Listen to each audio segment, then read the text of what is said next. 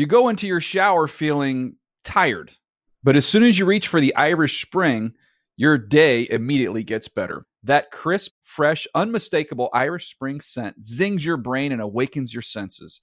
So when you finally emerge from the shower 37 minutes later, because you pay the water bill so you can stay in there as long as you want, you're ready to take on the day and smell great doing it. Irish Spring Body Wash and Bar Soap. Fresh, green, Irish. Shop now at a store near you.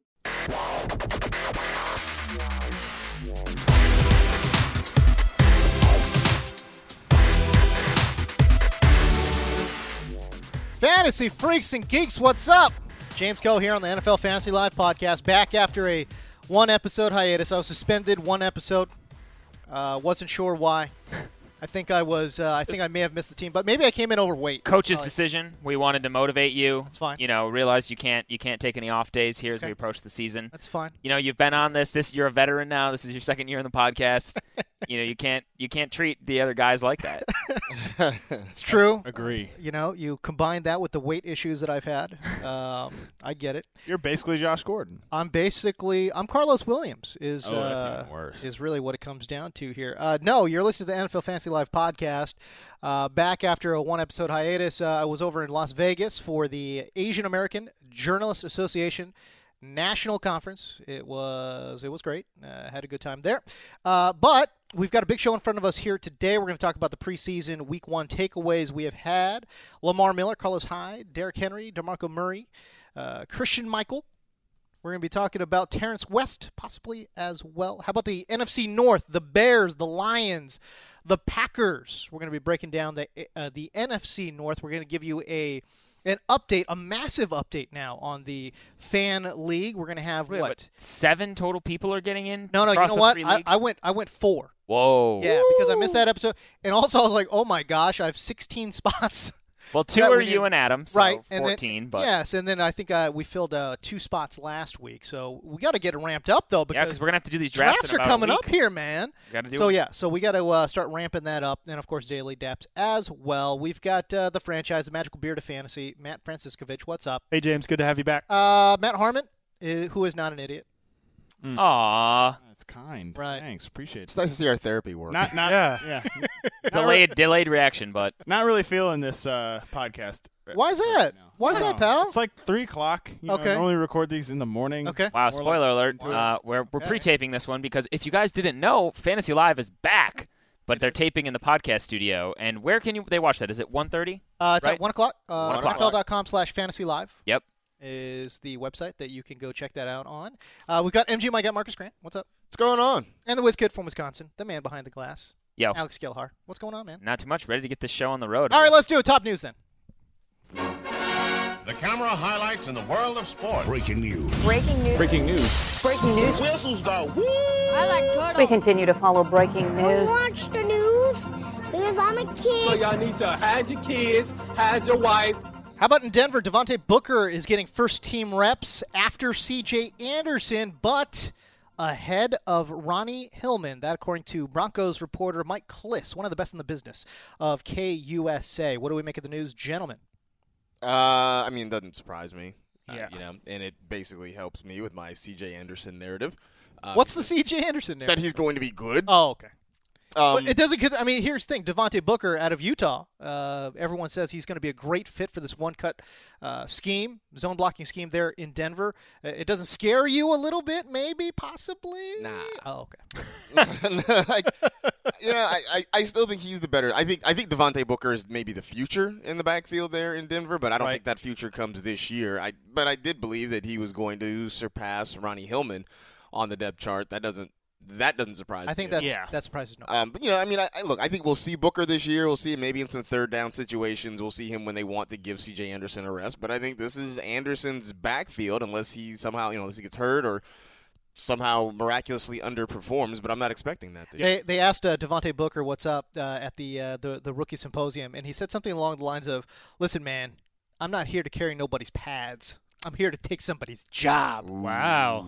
All right. That's pretty strong. He took Ronnie Hillman's job. There you go. There you go. Mission accomplished. Does anybody worried about C.J. Anderson a little bit here? No? Not Nothing? really. Nothing? I worry about C.J. Anderson only because I think the offense could just be really, really bad, and that would limit his scoring opportunities if the quarterback position is a train wreck, and it very well could be. And for that reason alone, I'm probably not interested in drafting Devontae Booker at all, even if he's the theoretical backup as a handcuff. Okay, there you go. We'll move on to Buffalo. Carlos Williams, back practicing, still banned 4 games, FYI.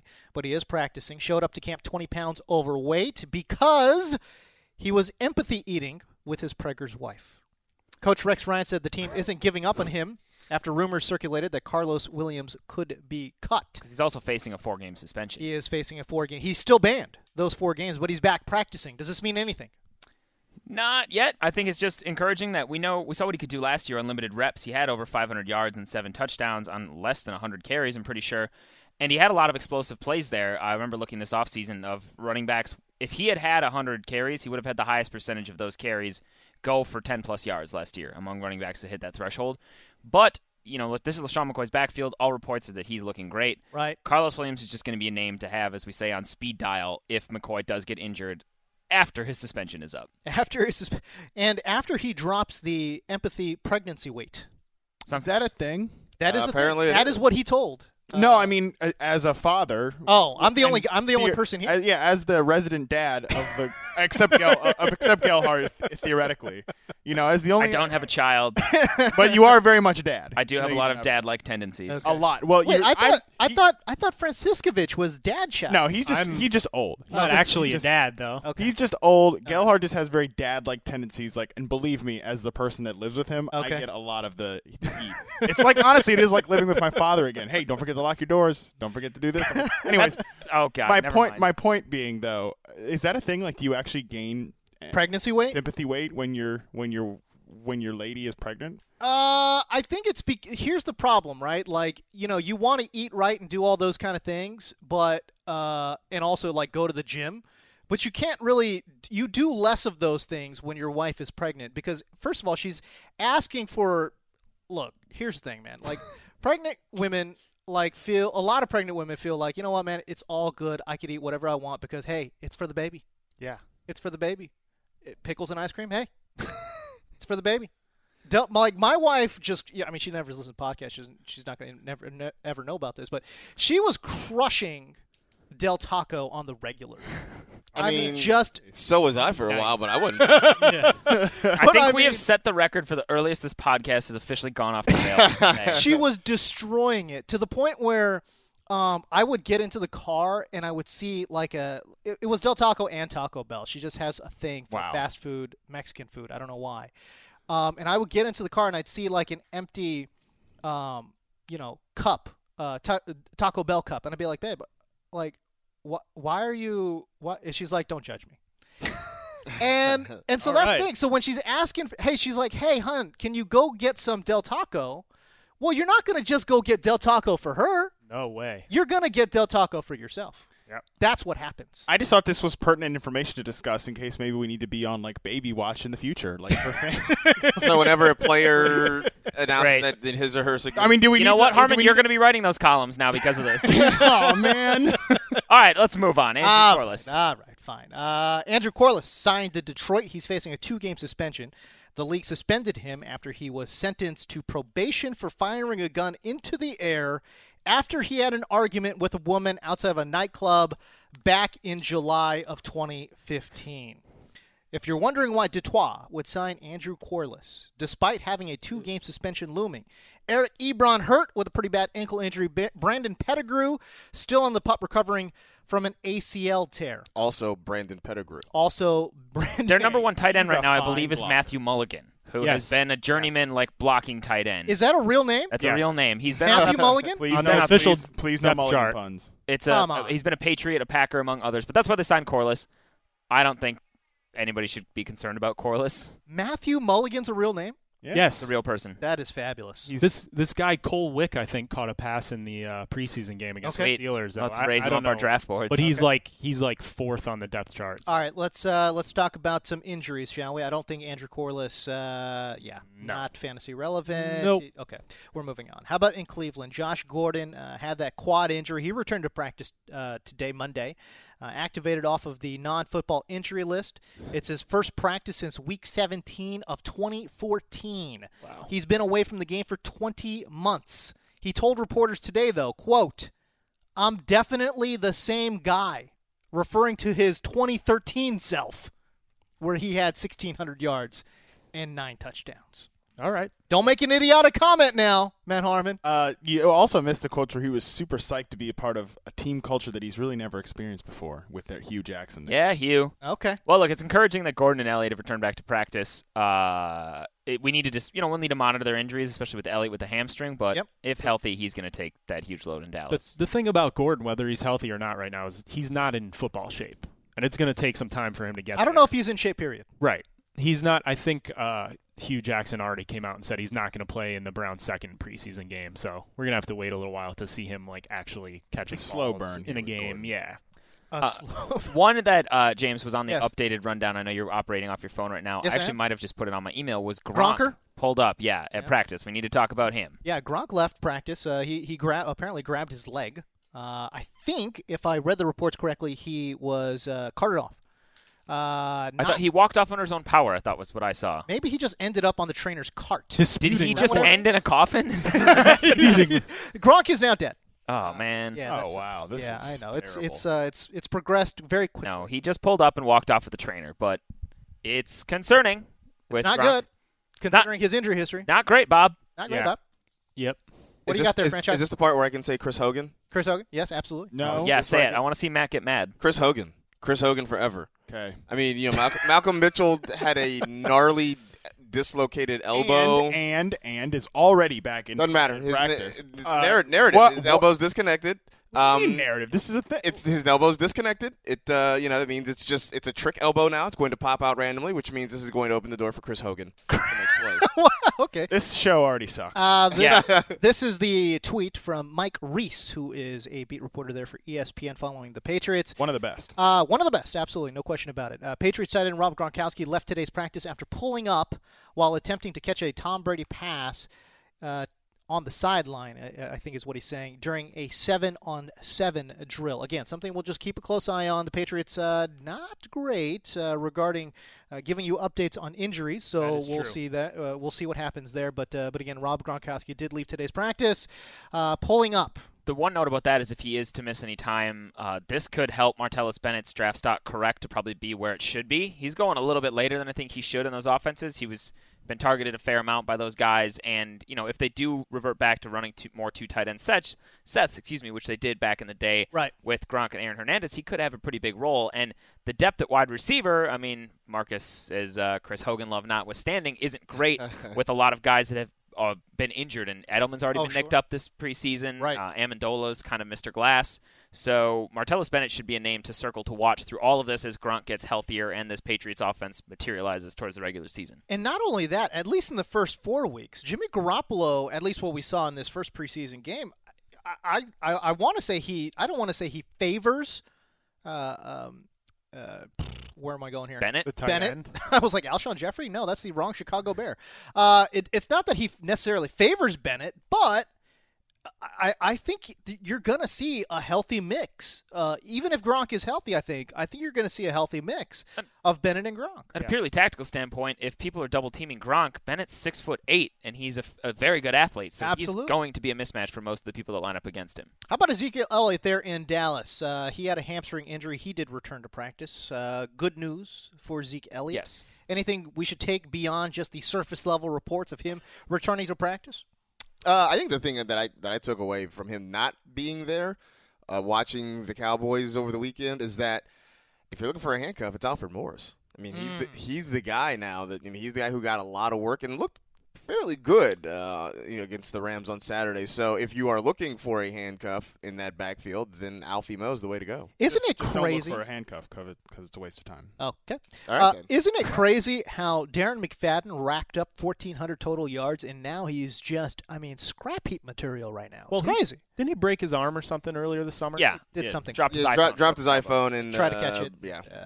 And then he did and went Darren McFadden. Yeah. All right. By the way, in Green Bay, Jeff Janis expected to miss 4 to 6 weeks. Just cancel the rest of the preseason. After he had screws I don't want to live in this put world into the bones around his index finger. There was- That, according to there Packers was a reporter reason. Tom Silverstein. There was a of the reason I didn't Milwaukee include Journal. this on the rundown. Is because I didn't want to cry today, James. No, I'm just kidding. You've ruined it. It's disappointing, but Jeff Janis was Janis. already shaping up to be a long shot to actually win that number 3 job from all right. the reports. He'll make the team as a special teamer because he's a great gunner and things like that. But Do you think he might just not make the team though? he's so Whoa! good But on special teams, and is- Ted well, Thompson has I mean, always loved that. Gelhar, I'm not questioning your breakdowns of special teams here, but is he so elite that they can't just cut him and potentially throw somebody else in there? And I say this only. That sounds exactly like you're questioning his specialty. Oh, really? I wasn't sure, but I'm just saying, like, if he was to get cut by the Packers, because I think there's just some players that don't fit with what a quarterback wants, and I think it's pretty clear that Janis and Rodgers don't jive well together, that he's somebody that could make an impact on a different team with maybe more of a loose quarterback. Potentially, we'll have to see how it all plays out. But I just know they like him there, and they've been trying to develop him. And while he and Rodgers aren't on the same page, the fact that Rodgers always goes over and still tries to talk to him and get him on that same page, I think speaks for something. Yeah, I just wanted to throw that little disaster scenario out. That's fair. Why you just you're trying to ruin Gelhar's day? I'm not. No, that's what. Listen, I'm not. I just think it's something worth floating out there that he's like probably already the 5th receiver or something, and he's hurt. We've spent way too much time talking about Jeff Janis here. Let's get to the preseason.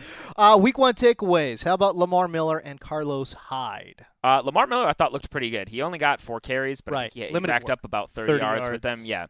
And it's just the kind of case where, and we were talking about this with Damashek downstairs earlier today, you don't want to overrate quarterback play in the preseason because it's so tough to judge against them running vanilla schemes and against vanilla schemes. But if Brock Osweiler remains a bit erratic under center for the Texans, they're going to need to lean on Lamar Miller as a workhorse, both in the passing game and rushing game. So I wasn't concerned about Lamar Miller before, but I'm getting even more excited now. Okay. How about Carlos Hyde?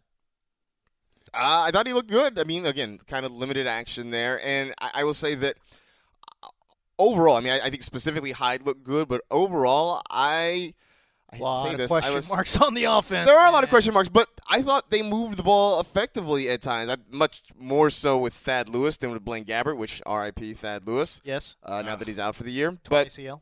See ya. But I thought, at least from some of the principles that you saw in the offense and some of the scheme fundamentals, maybe my bitterness, I've allowed my bitterness to get the best of me. There you go. I'm still not on board with the Bruce Ellington hype, but I will admit that I think maybe there's a little something more to this offense than I originally thought. Matt Harmon shaking his head and rolling his eyes.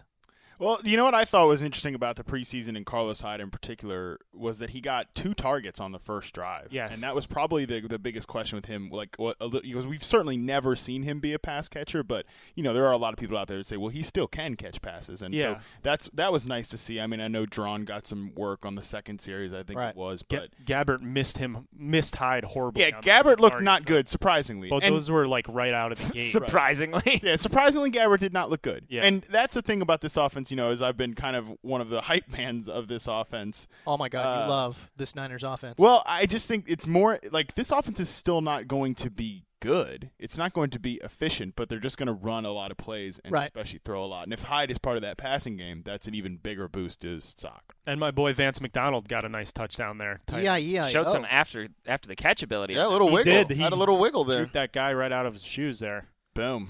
Vance McDonald. Late round tight end at target.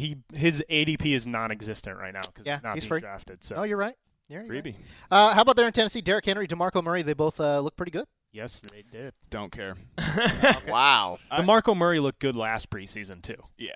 And I think what we should take away from them essentially carving up the Chargers is the Chargers still are not going to have a good defense. They were Football Outsiders 31st ranked run defense last year. They were DVOA terrible. Right. The run. And they were awful again in the preseason. I mean, that one of those Derrick Henry long runs. His touchdown. I think was it his touchdown or one of his first couple runs. I mean, they just can't set the edge at all. And the fact that they're bickering with their 3rd overall pick this year, who's supposed to be a big run defender, Right? Ridiculous. not good. That was the biggest thing. Is Henry looked good, but he was getting the edge way too easily for a guy of his size. Which, if you read Graham Barfield's yards created series, he points out that like even though Henry is like a big banger guy, he's much better running on the outside like that because when he gets a lane, it's just like, oh my God, how do you stop that guy? Yeah, exactly. Can I just give props here? Maybe it's Daily Daps, but I would just want to say it's interesting, right? Because Matt Harmon wrote a truther piece on Terrence West, and then the franchise also the same week wrote a truther piece on Christian Michael. And they both both played well. We rock. We're so cool. Found it. We're nailing the preseason right now, man. Oh my gosh. I feel like we should call franchise Fox Mulder.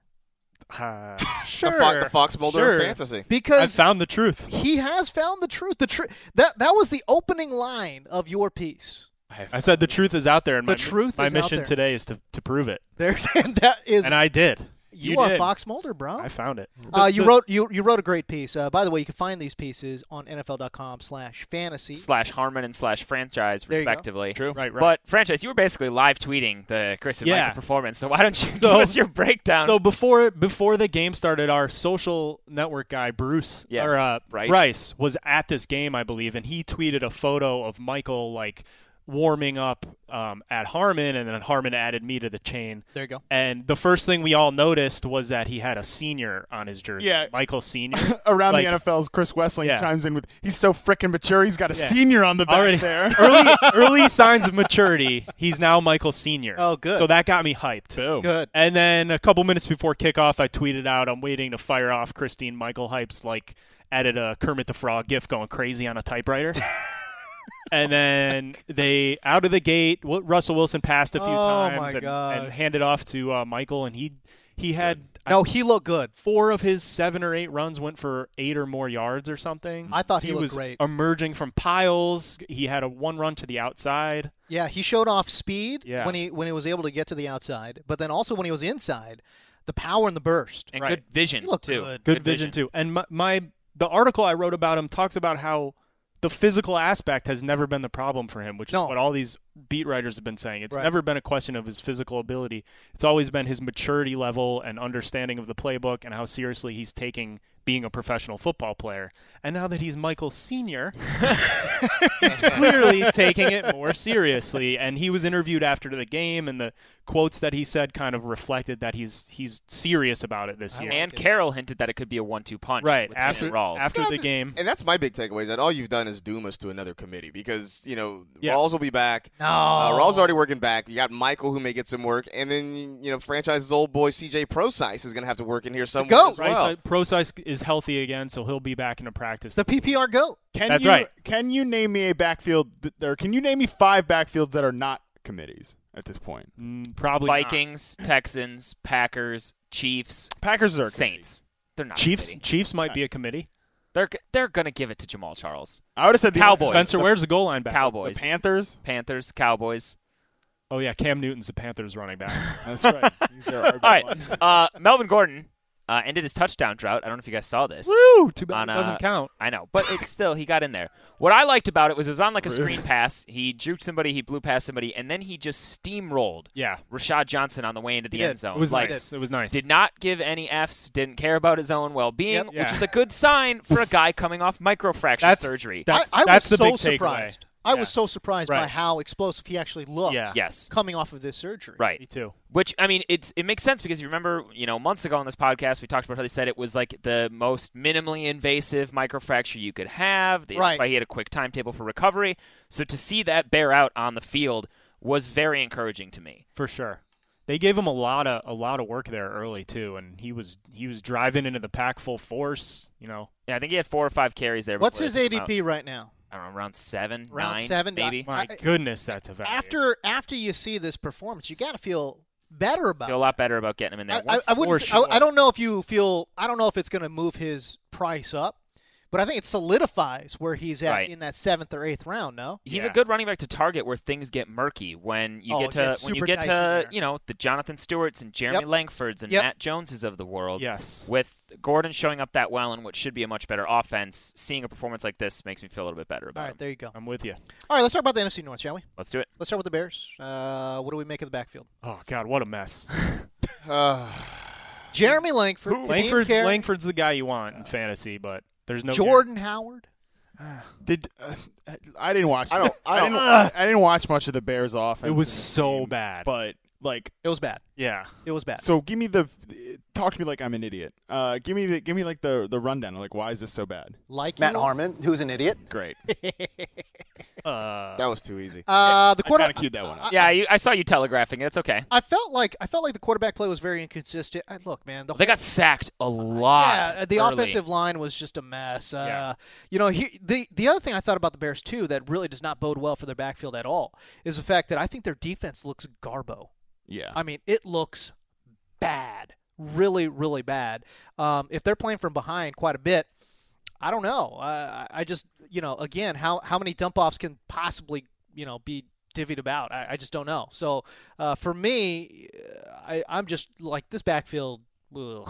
Yeah, it's a mess. I mean, I don't think it's any different though than what we've been talking about since about March. I mean, from the beginning, and we've all said this repeatedly, that the Bears have just put it on Front Street that they're going to run a committee here. Sure. And yeah. Nothing I have seen so far seems to suggest otherwise. Hey, you know what? I will say this, just kind of building upon the Chicago Bears' bad defense. It makes me feel a lot better about guys like Alshon Jeffrey, Kevin White, and Zach Miller. I think, again, we're going to see a situation like we saw with the Jaguars last year, who had a horrendous defense last year, that when you have bad defenses like this, you got to start, when they start slinging the rock in the third and fourth quarter, I mean, good things happen from fantasy. And you have a turnover-prone quarterback. Although Cutler had a pretty efficient year last year when he was on the field. He did. As SB Nation posted this stat on an article recapping that Bears game, the Bears allowed more sacks than they picked up first downs in that. Whoa. Woof. So yeah, the backfield. What's concerning to me too, I think, like you said, French, is Langford's the guy to own, but Jaquiz Rogers got in early. Kadeem Carey still getting work. We saw him get work last year. So outside of Jeremy Langford, I'm not feeling as great about taking a super late round shot on Jordan Howard or anybody else's goal line back. Yeah, this is just going to have to be a situation that we monitor in the season and see who, if anyone, emerges outside of Langford. Where's Langford going? Right, like he's going eighth round, 5th round. I don't know. It varies so widely because like in NFL 10s you can get him in the 8th round, and especially like in more probably sharper leagues. But like I know his ADP on Fantasy Football Calculator is still like crazy high. Early 5th round, but it's dropping though. Yeah, and like that's untouchable. But if he gets to that 8th round range, I'm fine taking a stab on him because we saw he has big game potential. Yeah. If he gets touches. All right, there you go. What about Kevin White? Like him? Don't like him? What can he do? 1,000 yards? 7 touchdowns? Wow. I'm cautiously optimistic about Kevin White, maybe because I drafted him in Dynasty last year, and I'm still waiting for him to come back and play. But okay. No, but I do think it goes back to what you were just saying about how the Bears could be forced to throw the ball a lot, especially late in ball games. And like, let's face it, he's a big athletic receiver. Now, sure. Alshon Jeffrey will own the majority of, or at least a plurality of the targets there. Yeah. But I do think Kevin White can be a playmaker in that offense. So, I think if you're getting him at a late round price, oh, for sure, he's going double digit, right? As your 5th wide receiver or more, then I think you have the potential to have kind of a sleeper gem on your hands. Wiz, you scoffed when I said 1,007. I just don't know that there's going to be that type of volume for him in the offense with the amount of passes that are going to go to the backfield, that are going to go towards Alshon Jeffrey, and that are going to go towards Zach Miller, who has a rapport with Cutler more so than White does, and Cutler has a history of throwing to his tight ends. I think 1,000 yards is going to be a tough ceiling for him to break. I would more figure he's in like that 800 to 900 range. How many passing yards do you think Jay Cutler will have this year? Shrug emoji? I don't know. 4,000? I mean, I think he can probably 4,000. Yeah, I think he gets about 4,000. Yeah, it's hard not to get to 4,000 passing yards in this league. Yeah, no, I agree, and for that reason, I think you're right. I mean, here's the thing: I think Kevin White's got at least the athletic profile, and again, there's nobody pushing him. No. You know what I'm saying? On that depth chart. You know what I'm saying? So, like, for me, and again, Zach Miller, great. It's fine. I think, again, I think 850 yards for Zach Miller's fine. But I just think about the share, his share in the targets. I'd be surprised if he doesn't get at least 1,000 yards, considering that, again, there's just no one on the depth chart. Cutler has only actually crossed 4,000 passing yards once in his career, and it was that what now looks like magical 2008 season in Denver before he was traded to Chicago. Last year he had 3,600 in 15 games. Okay, so I guess he won't get to 4,000. Really? It would be quite a big performance from him. But he only had he threw under 500 pass attempts too. And if they're going to be that bad on defense, yeah. Well, he did miss one game, but still. You guys obviously love Zach Miller. Yes. Yeah, and he's one of my favorite late-round tight ends. I know Franchise is in the same boat with me as well there. I am. I wrote about him back in June in my late-round tight ends to target. And it's just a matter of there's Jeffrey, there's White, and there's Miller in that passing game, and that's, the volume is going to be there. All right, let's talk about Detroit. I think Stafford, when I start thinking about it, I read a report today. They really want to go high tempo.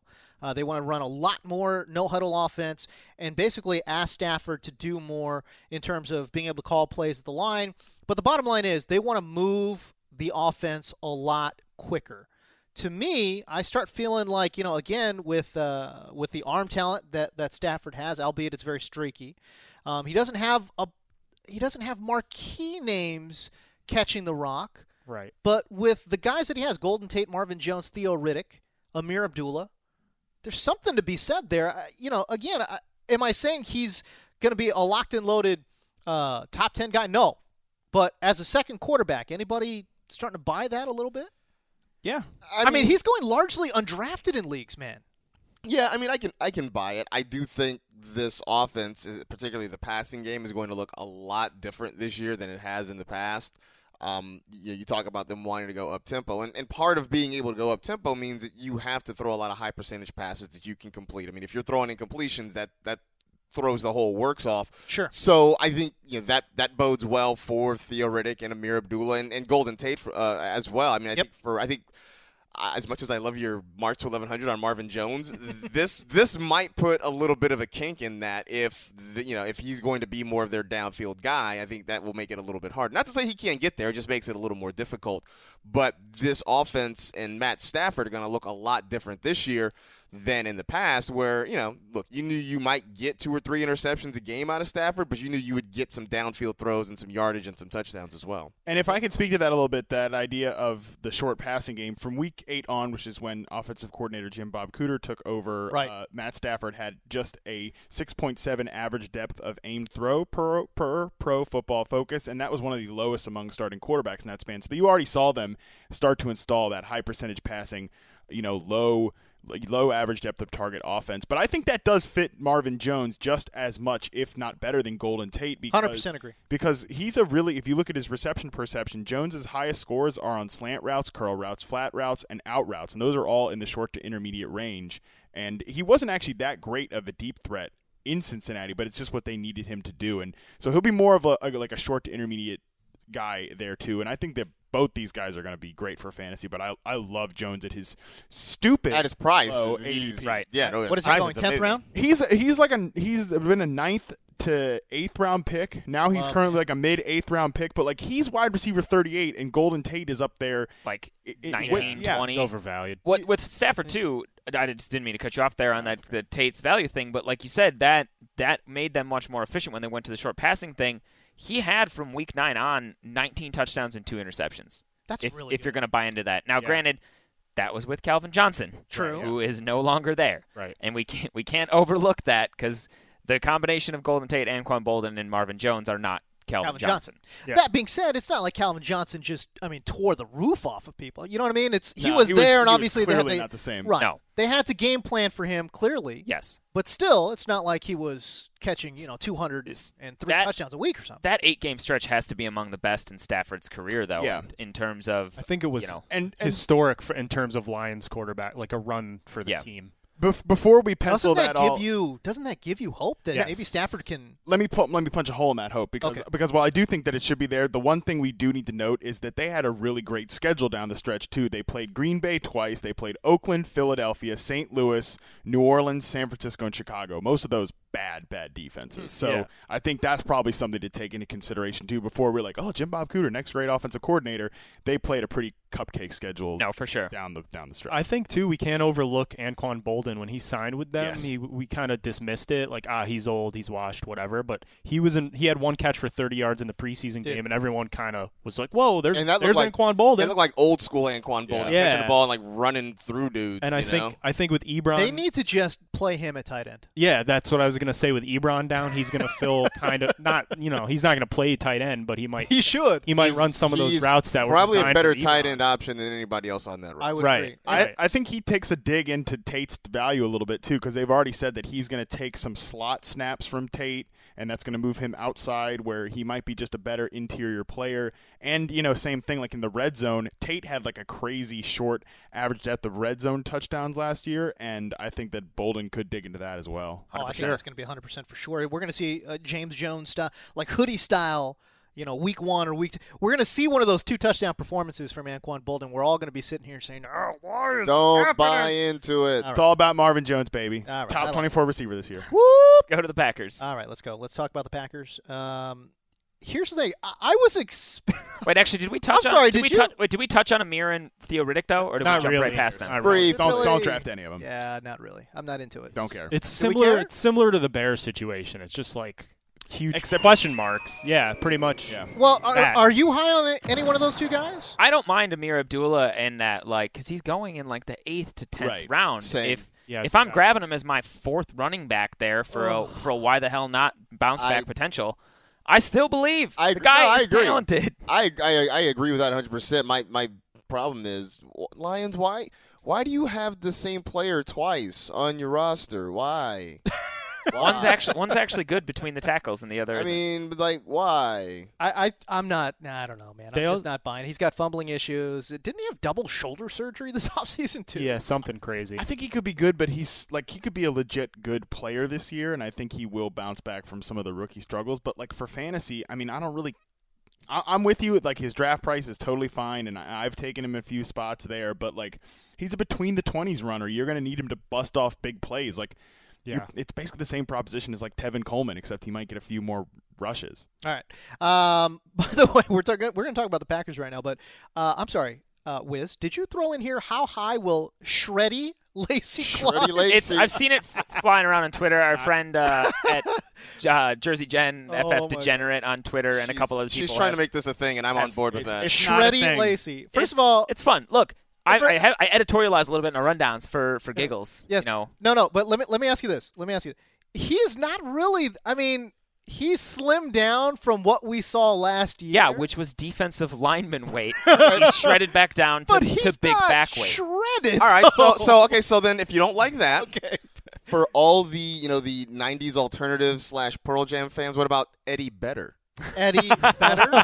God, Fabs like that. I don't mind that one. No, I don't think Fabs like. I don't think that's metal enough for him. Right, okay. Exactly. Anyways, Eddie Lacy. I don't know if any of you guys watched this Packer game. Obviously, I did. But he looked strong. He looked like the Eddie Lacy of old. Where I mean, he's not a game breaker, but if people try to arm tackle him at the line of scrimmage, he ripped right through those and had that. It's not a great second gear. It's like, in my 4-cylinder Hyundai, when I have to go up a hill, it gets a little bit of juice. But he was powering into the second level, and it looked good. You know what we saw, too? The patented spin move. Yes. We saw a little bit of the spin move. Eddie Lacy, for being a big guy, has got one of the best B buttons in the league, man. Oh, for sure. Nice. Oh, man, I love it. But, again, not shredded. I was actually surprised by how big he looked, considering all of the pictures we saw of him.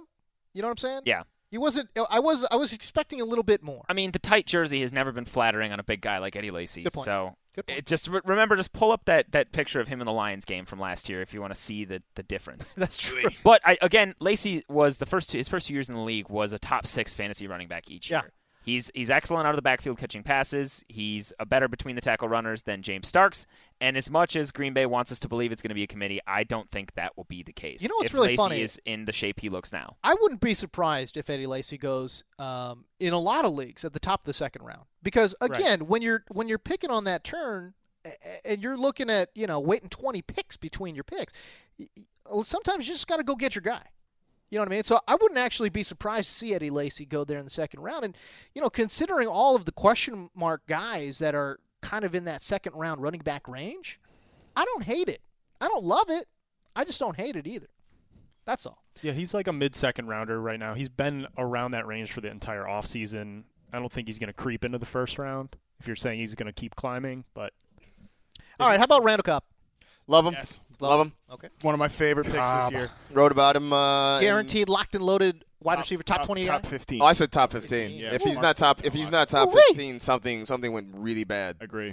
Wow, really? Yeah. I got him for $16 in our auction mock today, and I was like, how did this happen? That's crazy. That was legit. You know what it was? And this is just a peek into my recap. It's like when you're in an auction, if you throw out, if a boring player like perceived boring player like Randall Cobb is out there early, right, people don't bid up on those guys because they're like, all right, I want to get like a wide gotta save one, right. Yeah. I gotta save for like one of the good guys, So you can pluck guys like that.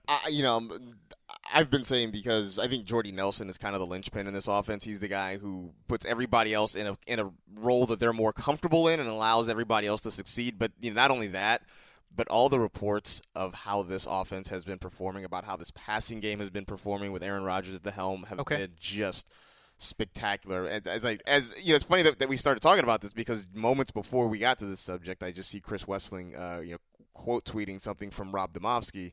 And basically the words especially sharp and special are being used in relation to Rodgers in the passing game, and that helps everybody, including Randall Cobb. I mean, let's not forget that 2 years ago, Randall Cobb wasn't a wide receiver 2. He was a wide receiver 1. Yeah. He was, I think, the wide receiver 6 when Jordy Nelson was the wide receiver 2. Here's the thing.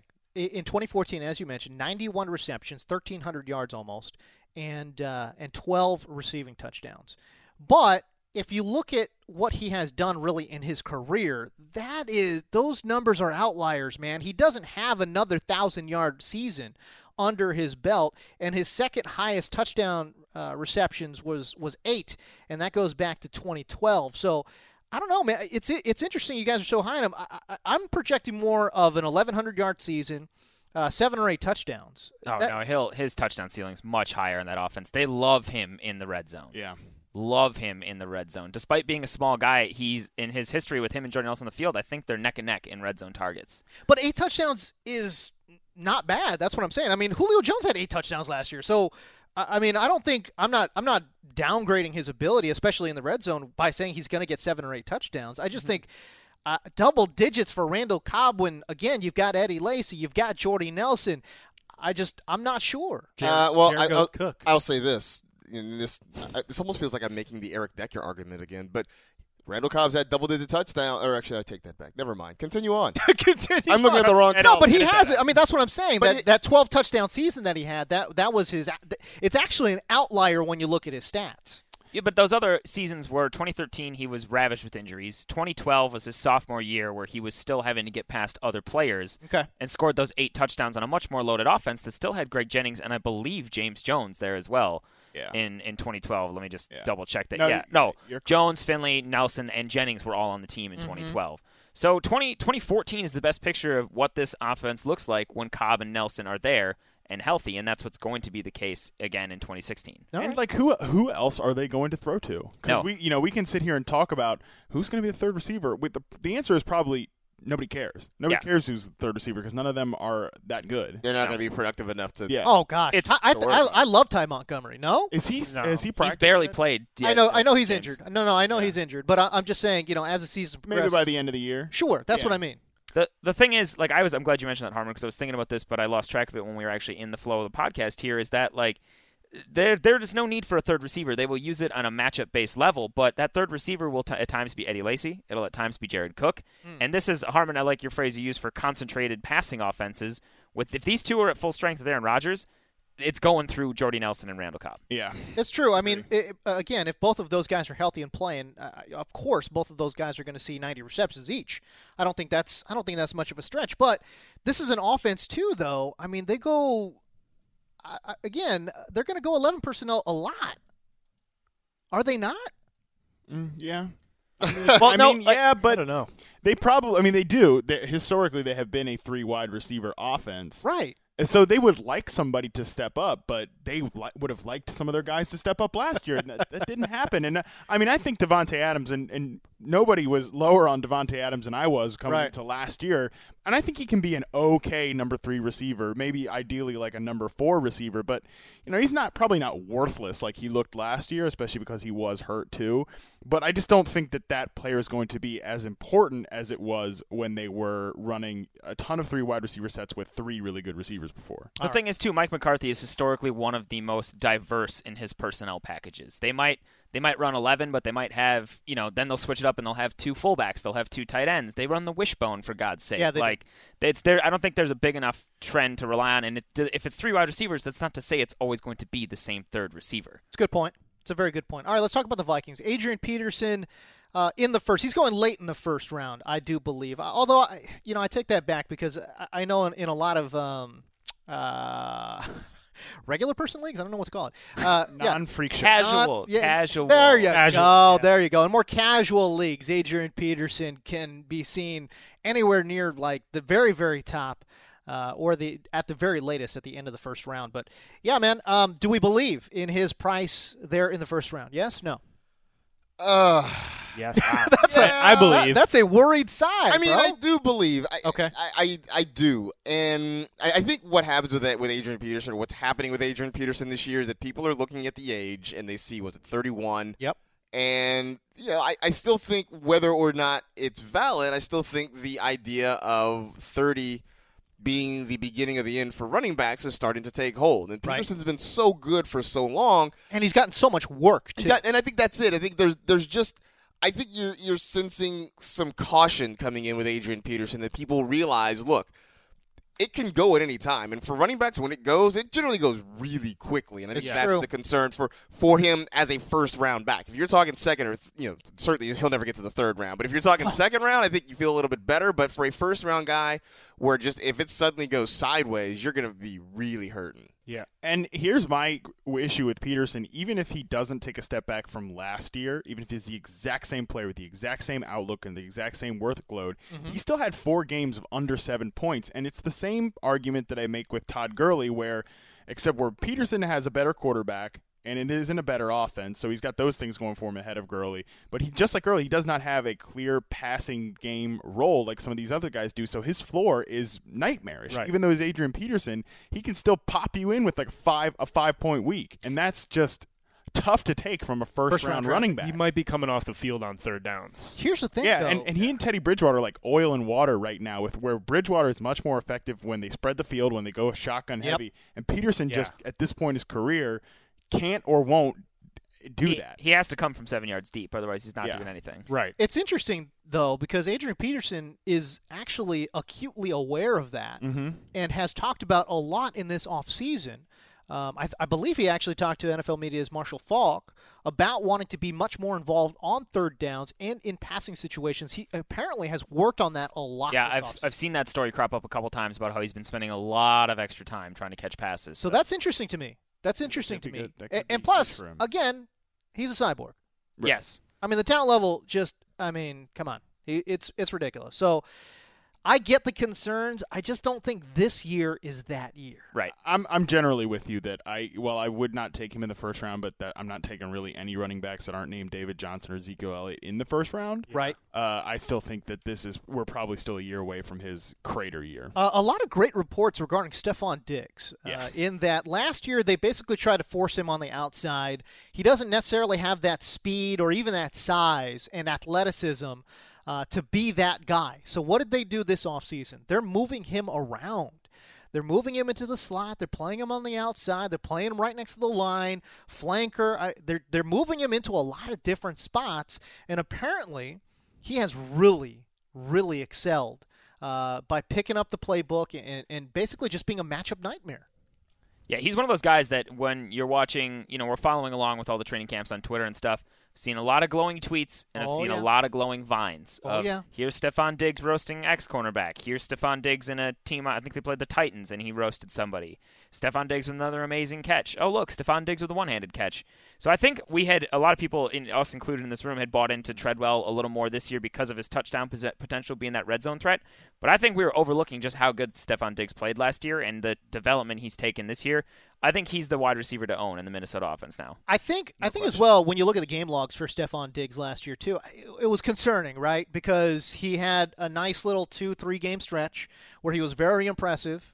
But because it's such a low-volume passing attack, we especially saw down the stretch, he didn't do almost anything from a fantasy perspective. And I felt like it burned a lot of people because people were chasing those points that we saw earlier. For sure. Well, he had 4 dominant games statistically. It was insane. Right, to get off the bat.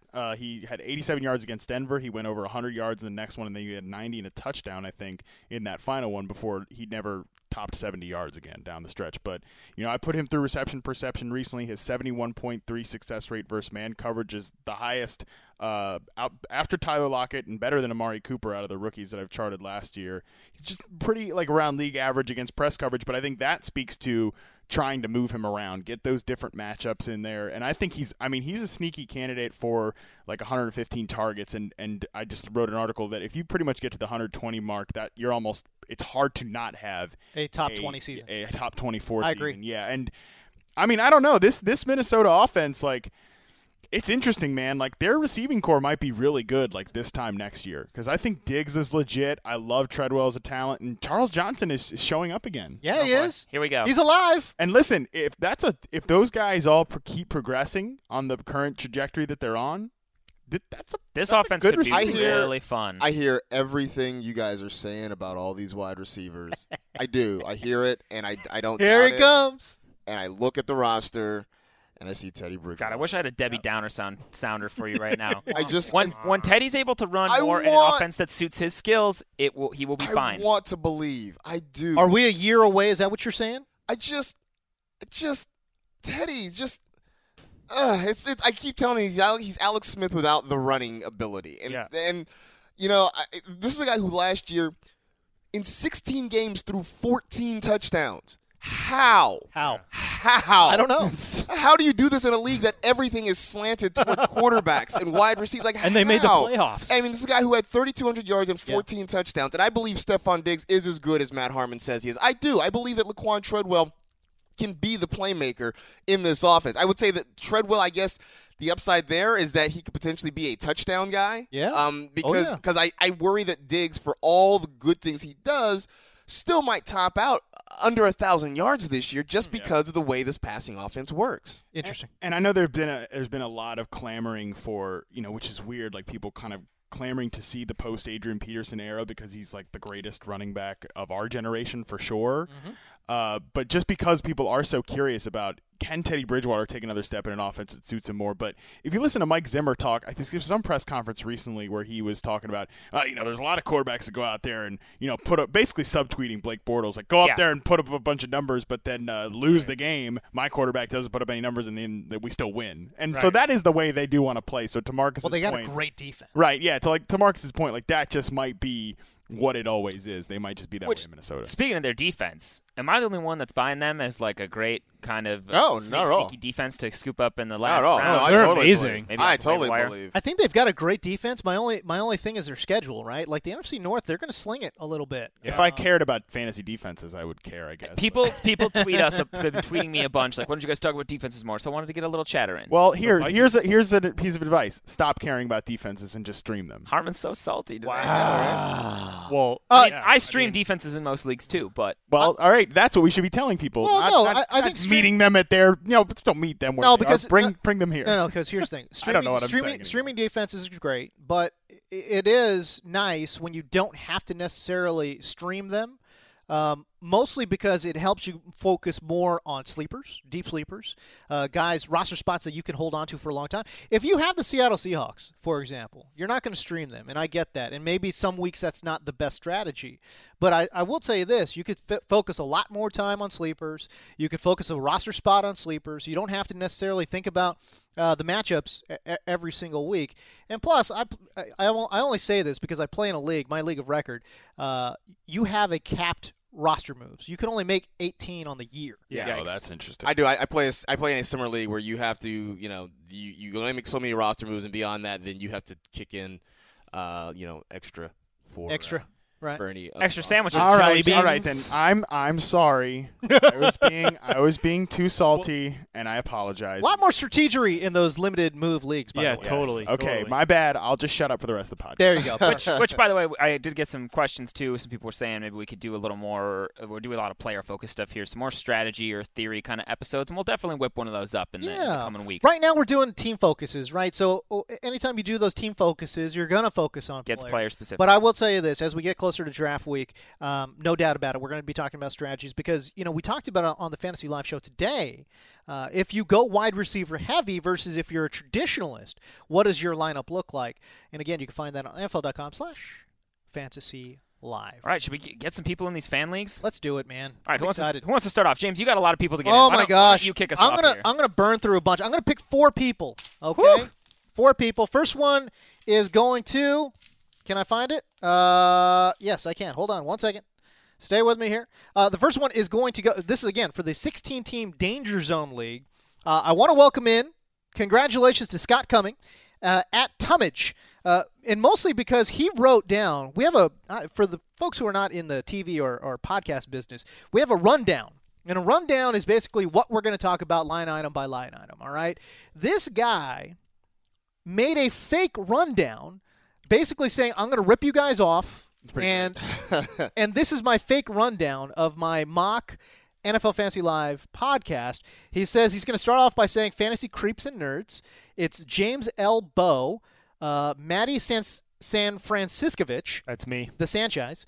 Matt Harmoir, Alex Gether, and Marcus Grand, which is great.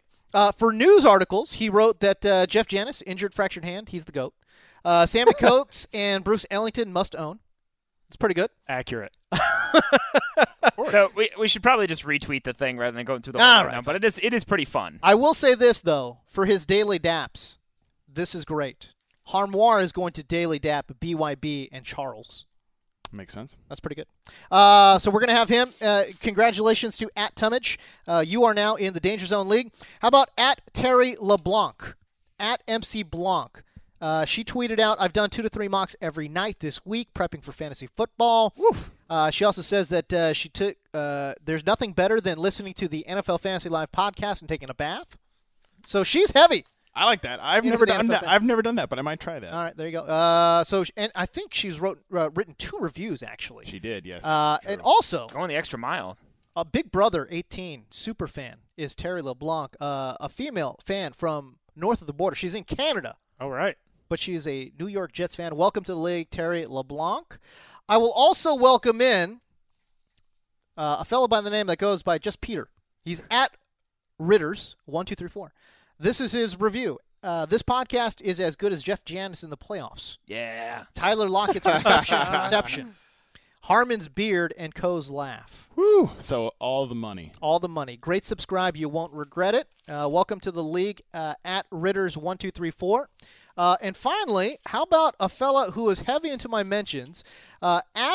His name is Adrian, and I'm going to butcher the name, and I apologize.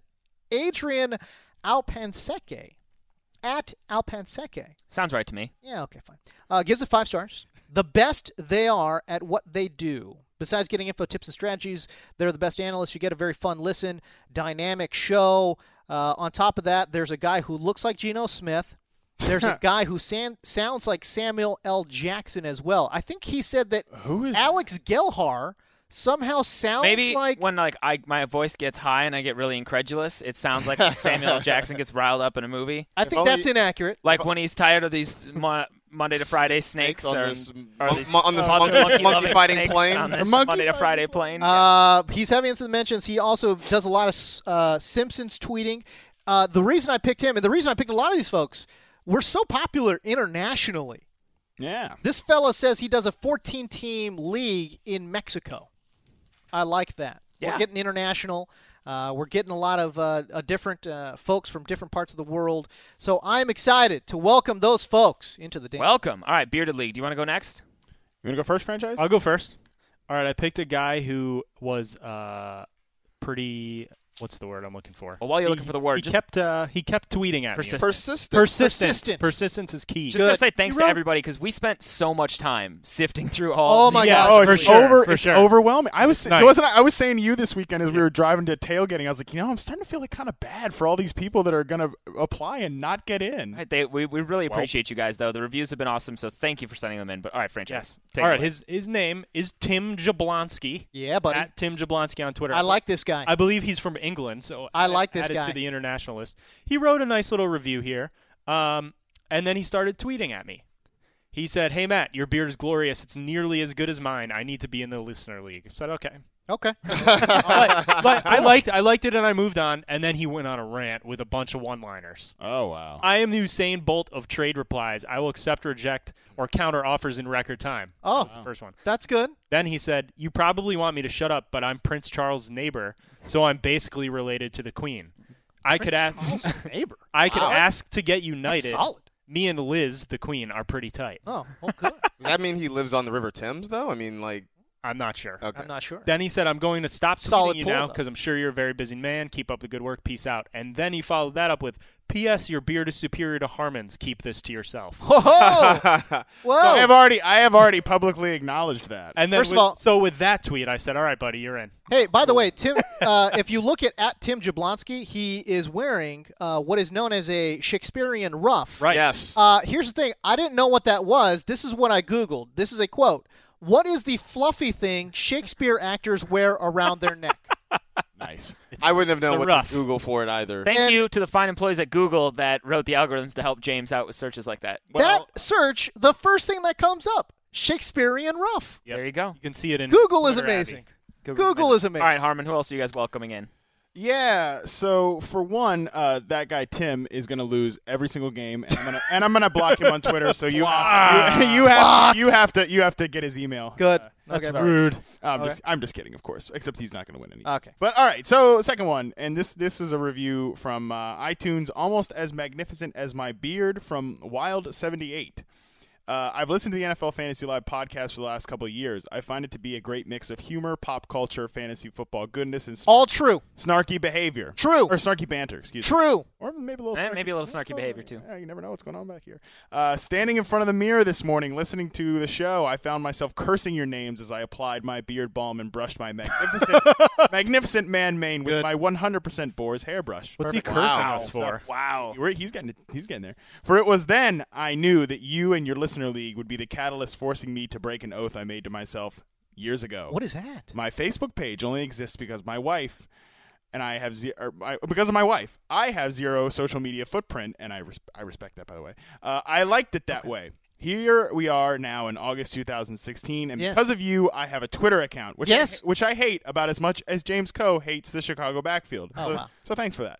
Please make this aggravation worthwhile by bringing me into the Bearded League. Well, congratulations. And there you go. It's all been worthwhile, and I appreciate your desire to live off the grid, as I would prefer to do that too, but here we are. Here we are. One of the most active tweeters. Listen, talking to us about how he wants to live off the grid. I would be much better off. How many tweets have you funneled out here? Oh, are you at 10,000 more? Far more than anyone else in the stronghold. 84,000. 84,000? 575. I'm honestly amazed it's not 100K yet, but jeez. No, listen, I love Twitter. Twitter is great, but my life would be so much more free and in touch with the universe without it. Great, Marcus. Because I hate social media. I mean, I'm not on any other social media platforms diligently. You are the one that keeps trying to push back every time. We're like, we're going to have to do this for social, for work. You're like, no. No, we're not. Marcus, who's in touch with the kids on social media, why don't you welcome our first guest into the OG League? I will. It is the reviewer identifies themselves as Danica of House Stark. I won't read the entire review, but I'll hit some of the highlights. My name is Danica Starks, and I love this podcast, and not just because Marcus Grant looks and sounds like my Uncle Melvin. I don't Melvin! Don't know if I have an Uncle Melvin. I can tell you just from the review that Danica seems to be quite international. She says she has listened to the podcast from places like Azerbaijan and Uzbekistan. Yes. I genuinely love fantasy analytics and advice, as well as the less orthodox methods of evaluation, such as Alex Gelhard noting that starting a certain running back would be gross. Hashtag analysis. Yep. I appreciate the insights into hosts' lives, such as hearing updates on Baby Co., Harmon's secret life in West Virginia, and everyone's ability to follow bands that I've never heard of. I would love to join one of the fan leagues, particularly the OG one, since I may be related to Marcus. But most importantly, House Stark is rising, and therefore it would be good to have me on your team as winter is here. That's a good point. P.S. If any of my colleagues see this, I call dibs on becoming the future fantasy football ambassador. Well, just because of that, I got to let Cousin Danica into the league now. Yeah, I like it. Cousin Danica. So welcome aboard, Cousin Danica. And that was just an iTunes review as well. And then for the last fan league entrant we're going to get today, another one coming from iTunes. And this one is getting in because it tugged at Alex's sympathetic heartstrings there a little bit. But it's from LMW1204, titled OG Fan League Request. It says, after getting a 30 to 40 hour a week cleaning shift at a restaurant, I have the chance to be able to listen to many fantasy podcasts this summer, but yours is my absolute favorite. Cites our amazing chemistry, banter. It makes it like he's part of a real fun conversation between friends and not a scripted rundown of players like other podcasts. Great. So then he says he loves hearing our stuff, and just on a little extra on the side, he said that I personally inspire him because he's a 17-year-old senior in Wisconsin with a dream of working in sports journalism. Hey, there you Says go. He has a passion for writing and for football, writes mainly sports articles for his high school newspaper, and occasionally fantasy ones if he can sneak them in. But his family doesn't believe that being a journalist is a realistic possibility and are trying to push him into other fields. But he says after learning about me and working here, he's dead set on pursuing his passion, which I admire and respect the hell out of. So he says hopefully he can be a whiz kid from Wisconsin somewhere out in the media. Hey, so there you go. With that, LMW1204. Yeah, from iTunes, buddy. We're going to bring you into the league, man, and you can hit me up if you need anything else or have any questions as you prepare for that next step of your journey. So it tugged at your heartstrings and your ego. That was eye roll. I rolled so hard at Harmon here. That was heartwarming. It was That heartwarming. is wonderful. Go chase it, buddy. All right, let's do Daily Daps and get out of here. Let's do it. Extra, extra, read all about it. This is the Daily Daps and Hub. Give me daps, cause I be scribbling rap. Give me dapping up, daps abound, daps.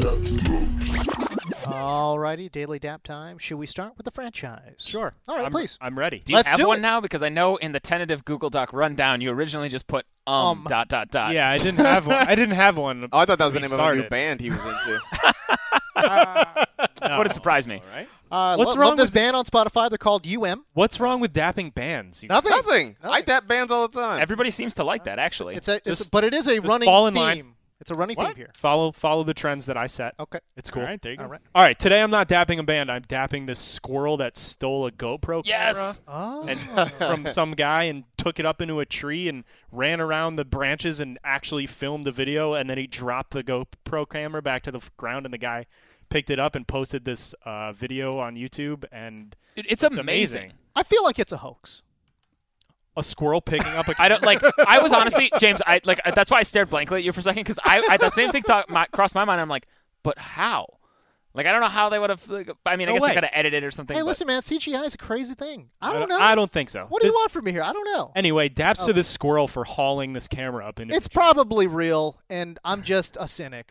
But it could be fun. It's fun. Well, because I mean, it's super sporadic. And it's pretty sweet. It looks like a squirrel. There's probably some kind of nut to lure him.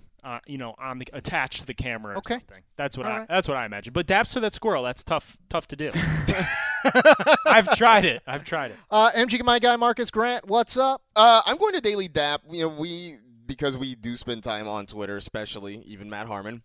Especially me. We all make Twitter friends, people that we haven't necessarily met in real life, but who have become kind of part of our everyday. And so my Daily Dap goes out to one of our good Twitter friends in the Midwest, Indy Sarah, who we chat with all the time about any number of things, including football or not. But I guess a couple weeks ago, she mentioned actually something on Twitter about watching the movie Birdemic, which I have heard of and never seen. Think of maybe the lowest rent, bootleggiest possible version of Alfred Hitchcock's The Birds. Okay. And that would be Birdemic, and I mentioned that I hadn't seen it. So today I got a package, and it was from Sarah with a copy of Birdemic and also a copy of the movie Roller Gator. Huh? Yeah, which has one of the Estevezes in it, but not Martin or Charlie or Emilio? or Emilio. So I don't know what Estevez. What Estevez is left. I don't know, but like just watching cousin Estevez. I think so. Like watching the just a couple of quick. I should look it up as I'm sitting here, but apparently it's one of the Estevezes, and but on top of that, she also sent me some pretty kick-ass stickers. I can't think of the word. Stickers with superheroes on them. Good. So. Anyway, I just wanted to give a shout-out and a thanks to Indy Sarah for hooking me up with this. I cannot wait to sit down and watch Roller Gator and or Birdemic. It's bad animal horror films. Yep. 200, please. Yes. It's going to be great. I like it. Wiz? Mine's a quick one. The Premier League started this weekend, and Daily Deps to Liverpool for defeating Marcus's Gunners 4-3 in the opening game.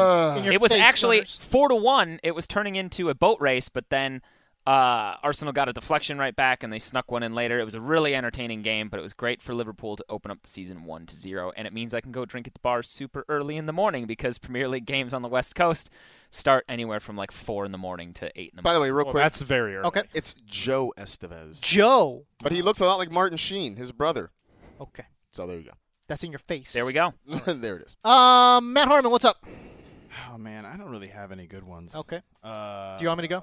No, okay. I can go. Well, okay. So, recently Gelhar obviously revealed that he is now with girlfriend. How did I miss this podcast? I heard that. Oh, it was slipped in subtly. I know. I tried to slip it in. I didn't allow it. How did we not have a full-blown discussion? We had to listen to it back with her, actually, because Harmon mentioned it over the weekend. I put it on there. She's like, wait, what? What did you say about me? I'm like, nothing. I might have had a few beverages by that point. I'm so sad I wasn't here. It was nice. So he revealed that, tried to like sneak it in there, and he hadn't even informed me that it was girlfriend status yet. But listen, I got the full breakdown Saturday night. Hey, man. It's wonderful. But Gelhar obviously very happy, has found something that he really truly connects with and appreciates, and so have I. Oh, you have? Oh boy. Yeah, here we go. I got a new hairspray in my life, guys. Oh my God. Which is basically an even more important relationship. Oh my God. Hairspray. Peter Coppola hairspray. You have a picture of it on I your took phone. it in case I need to daily dap it. You took a picture? You are right now. You have a picture of your hairspray. Well, because I'm a little forgetful. And so I forget stuff. So I had to take a picture of it in case I forget what it's called. In case I go out to the store and I go to buy it again, I forget. But listen, I really struggle with finding a good, consistent hairspray because my hair is very fine and will eventually be gone because of that. But so this is really what better way to treat that fine hair than loading it up with hairspray and hair Listen, product? you got to rock it while you got it. Okay, good. What's the point? Longevity is not that important. I'd rather just burn out real quick. I like it, man. Your hair looks good. Thank you. The great part about this is it's firm, it holds, but you can still kind of adjust it upon first Holy cow. push. We're moving on. Nobody that listens to this show like And everybody's tuned. Okay, all right. Let me daily dap a fella by the name of Rich Chiga. Yes. First of all, let me just say, this guy, Rich Chiga, you got to look him up on YouTube because the thing is, his music is just straight fire. They're bangers. He's a 16-year-old kid from Indonesia, and he puts out these 2 songs that are just straight club bangers. But if you haven't seen the video, I mean, he's a skinny 16-year-old kid from Indonesia. His songs are about shooting people. Believe it or not. But he wears a polo and a fanny pack. Yes. You got to watch that video. It's called Dat Stick, referring to his weapon. Also, he has a second video called Who That Be. If you watch that video, keep a close eye on the actual video.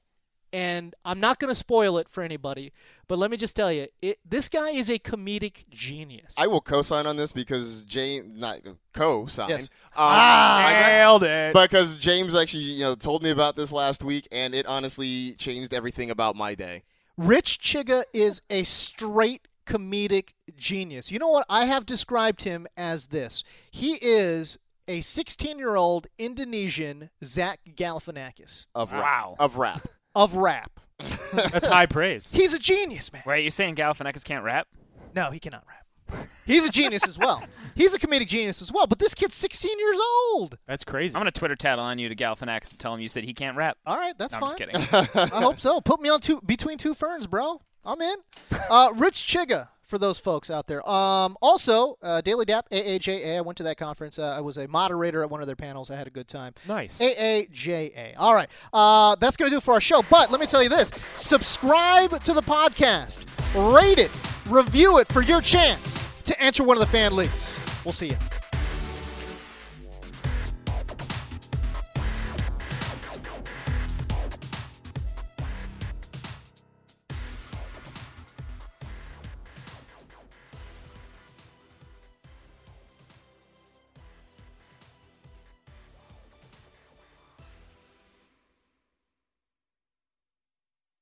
You go into your shower feeling tired, but as soon as you reach for the Irish Spring, your day immediately gets better. That crisp, fresh, unmistakable Irish Spring scent zings your brain and awakens your senses. So when you finally emerge from the shower 37 minutes later, because you pay the water bill so you can stay in there as long as you want, you're ready to take on the day and smell great doing it. Irish Spring Body Wash and Bar Soap. Fresh, green, Irish. Shop now at a store near you. Managing your diabetes just got easier. The powerful new Dexcom G7 lets you see your glucose numbers on your compatible watch and phone without finger sticks. And because Dexcom G7 is the most accurate CGM system, you can be confident in your food, exercise, and medication decisions. And all those decisions can lead to big results like more time in range and lower A1C. Get started at Dexcom.com. Dexcom data on file 2023. If your glucose alerts and readings from the G7 do not match symptoms or expectations, use a blood glucose meter to make diabetes treatment decisions. For a list of compatible devices, visit Dexcom.com/compatibility.